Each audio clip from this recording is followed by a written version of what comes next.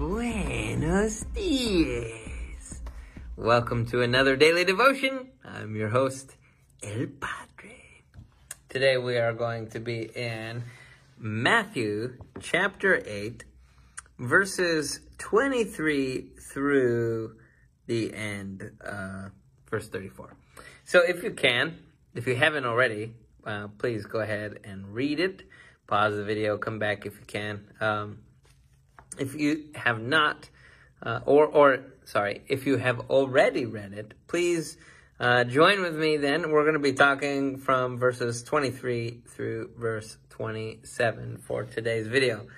I am incredibly intrigued because I think that for me this has been just amazing.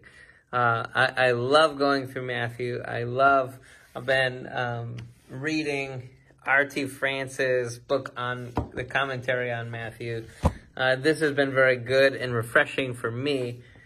So I hope that this is also refreshing for you. Today, maybe I should just jump right in, huh? Before we do, if you do not have a copy of our reading plan, you can email Dan Schuler 86 at gmail.com. DANSCHULER 86 at gmail.com. And he will email you a copy of the reading plan. This is a custom reading plan. We created it ourselves. I shouldn't say we. Dan created it himself.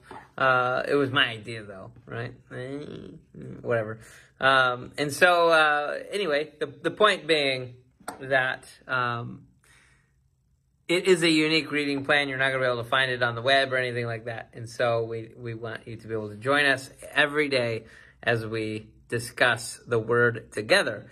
So let's keep going. I want to draw your attention before we go here to remind you of Matthew chapter 1. Do you remember when, in all reality, I think that if there's anything that's a good theme for the book of Matthew, is this. Verse 21. Let's do that. She will give birth to a son, and you are to name him Jesus, because he will save his people from their sins. Now all this took place to fulfill what was spoken by the Lord through the prophet. See, the virgin will become pregnant and give birth to a son, and they will name him Emmanuel, which is translated, God is with us. That as we go in here and we read chapter 8, really what should still be going through our minds is that God in Jesus is with us. And this is something that the disciples are learning as they spend time with him. So let's read verse 23. As he got into the boat, his disciples followed him. Suddenly, a violent storm arose on the sea, so that the boat was being swamped by the waves. But Jesus kept sleeping. So the disciples came and woke him up, saying, Lord, save us. We're going to die. And he said to them, Why are you afraid, you of little faith? Then he got up and rebuked the winds and the sea, and there was a great calm. The men were amazed and asked, What kind of man is this? Even the winds and sea obey him. This is what's really important for us. As we remember, God is with us. R.T. France has very well pointed out that this is what is taking place. That the disciples are experiencing firsthand that God is with us. And not only that, one of the things that has been crystal clear throughout the whole thing is this, that Jesus is able to see their hearts, their intentions. He sees all this, and he's able to see that they are operating from a place of little faith. And I think that there are times when, I think out of compassion, we want to, make the disciples look more innocent than they are. And the truth is that we are a lot like the disciples, right? We're in crazy situations all the time. And the question that we have to ask ourselves is, are we operating from a place of faith or not? We're not necessarily in a boat, right? We're not in the middle of the Sea of Galilee. We don't have to worry about like waves and storms crashing in on us, soaking us to the bone, or anything like that. But there are situations going on in our lives and in what's going on around us and around the world right now, right? With the pandemic. And the question we have to ask ourselves is where's our faith? The interesting thing to me is this, that he says to them, why are you afraid? They didn't tell him he was afraid. Lord, save us, we're going to die. There's exclamation marks. So Jesus responds, why are you afraid? You have little faith. I wonder this so much for us as the church. When we found out that the pandemic was taking place, why are you afraid? Think about it like this. They're on a sea and there's a storm taking place. Jesus is peacefully at sleep. He's resting, and the disciples have to wake him up and they say, Lord, save us, we're going to die. Which, let me just say this. If you're in a crazy situation, the best thing in the world for you to do is to go to Jesus. Whether you're afraid or not, go to Jesus. That is the best place for you to be. And so with them, though, their heart is at a place to where they don't believe that because Jesus is with them, that even though he's asleep, they don't believe that a sleeping Jesus is a controlled Jesus, or is a sovereign Jesus. That they don't believe that if Jesus is with them, that they will live. One of the things that really has stood out to me about the believers that I see on social media, around me, and in person, is exactly that people wonder whether or not Jesus is enough to live. That this pandemic has scared them stiff. There are so many people that are more worried of contracting COVID than they are about whether or not they're following Jesus. That they're safe with Jesus. Which really says that their faith, in this case the disciples' faith, they understand the gravity of the storm. They do not understand the gravity that Jesus is Lord of the storm. Jesus, especially as we see like in the book of John, right? That in the beginning was the Word, and the Word was with God, and the Word was God. It goes on to explain how Jesus is the Word. And so Jesus was absolutely a part of the creation story. And so we can see this, that Jesus is God. Jesus is creator. He's a part of what we call a triune God, which means Jesus is just as much a part of the creation story as the Father who spoke it. And so they don't trust that Jesus, and some of this is just because they're learning, right? That Jesus is in charge. Even the winds and sea obey him. Why? Because he's in charge.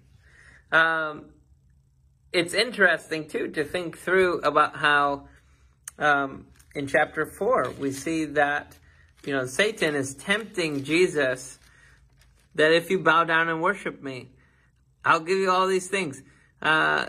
verse 8, the devil took him to a high mountain and showed him all the kingdoms of the world and their splendor. And he said to them, I will give you all these things if you will fall down and worship me. And Jesus is like, away with you. It is written, worship the Lord your God and serve him only. You're supposed to be worshiping me. And here we see that, like, this is still the case, that Jesus is basically saying, I don't need you to give me the kingdoms of the earth because I'm already Lord over everything. I am Lord of the sea. I am the Lord of the heavens, and that they obey me, not the other way around. It's interesting because we see here, he got up and rebuked the winds and the sea, and there was a great calm. The men were amazed and asked, what kind of man is this? Even the winds and sea obey him. Jesus does this miracle with the intention of exposing to the disciples that he is who he said he was, that he is in fact God with us. And I would say for us, as we process this, that like storms like COVID, storms like pandemic, storms like the political climate, that in all of this, we can say that Jesus is still Lord over the pandemic.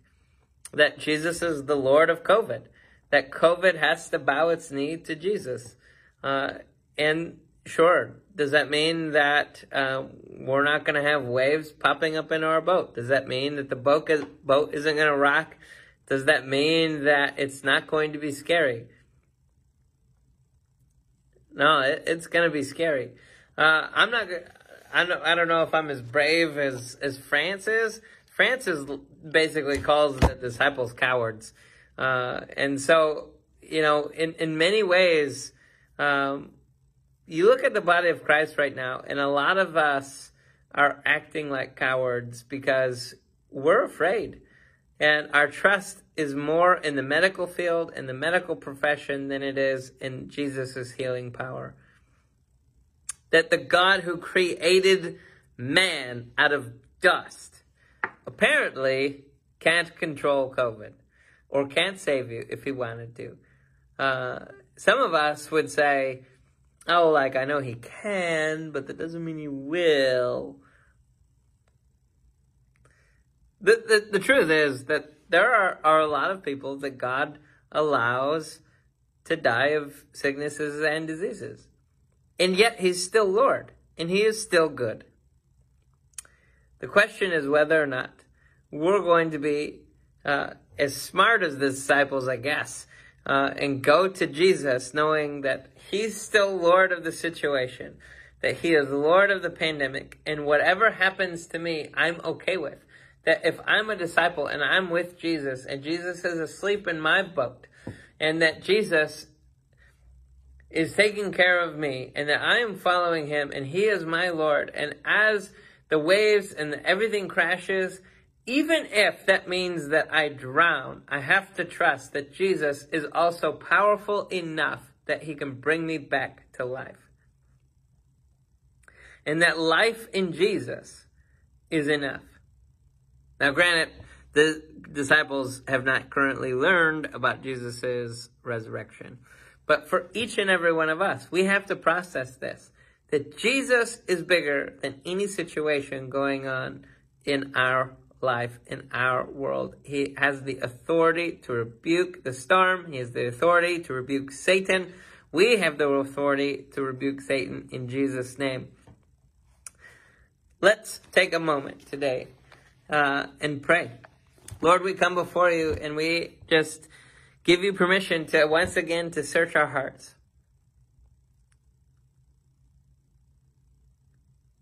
Lord, would you expose in us any doubt, any lack of faith? Lord, some of us are really afraid.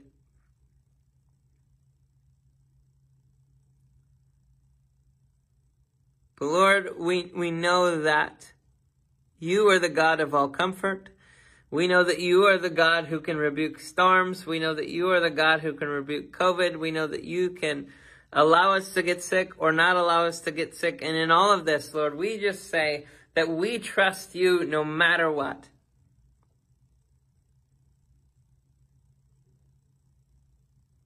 That whatever you submit us to, we trust you. Even if that means that the storm doesn't get rebuked. But Lord, we're thankful for this story, that you are, in fact, Emmanuel, that you are the God of the storm. You are Lord of over the whole earth. And Jesus, we just say, we thank you for being with us.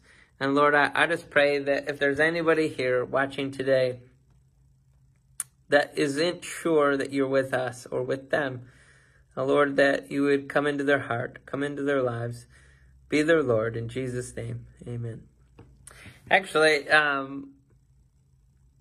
if I can, some of you guys, maybe you're watching this and you're new to Jesus, you're new to the Bible, and you are reading this and you're like, yeah, God with us, God can be with me. And that's true. Jesus can be with you through his Holy Spirit. And if that's something that you would like, I would invite you just now, just pray with me, just real quick. Jesus, I submit myself to you. I give you my heart. I give you my all. Forgive me of my sin. Be Lord of my life. In Jesus' name, amen. If you pray that and you meant it, then the Bible says you're saved. Hooray! That's exciting. Contact us. We'd love to hear from you. For those of you who are always here and regulars, thank you so much. I hope you're enjoying the plan. Hope you're enjoying the new year, 2022. Yeah. I don't know where that came from. Sorry. If you're new, go ahead, click the subscribe button, click the little bell, follow our videos, share the videos if you like. Help us to grow as many mature disciples as possible. All right, peace out, Girl Scout.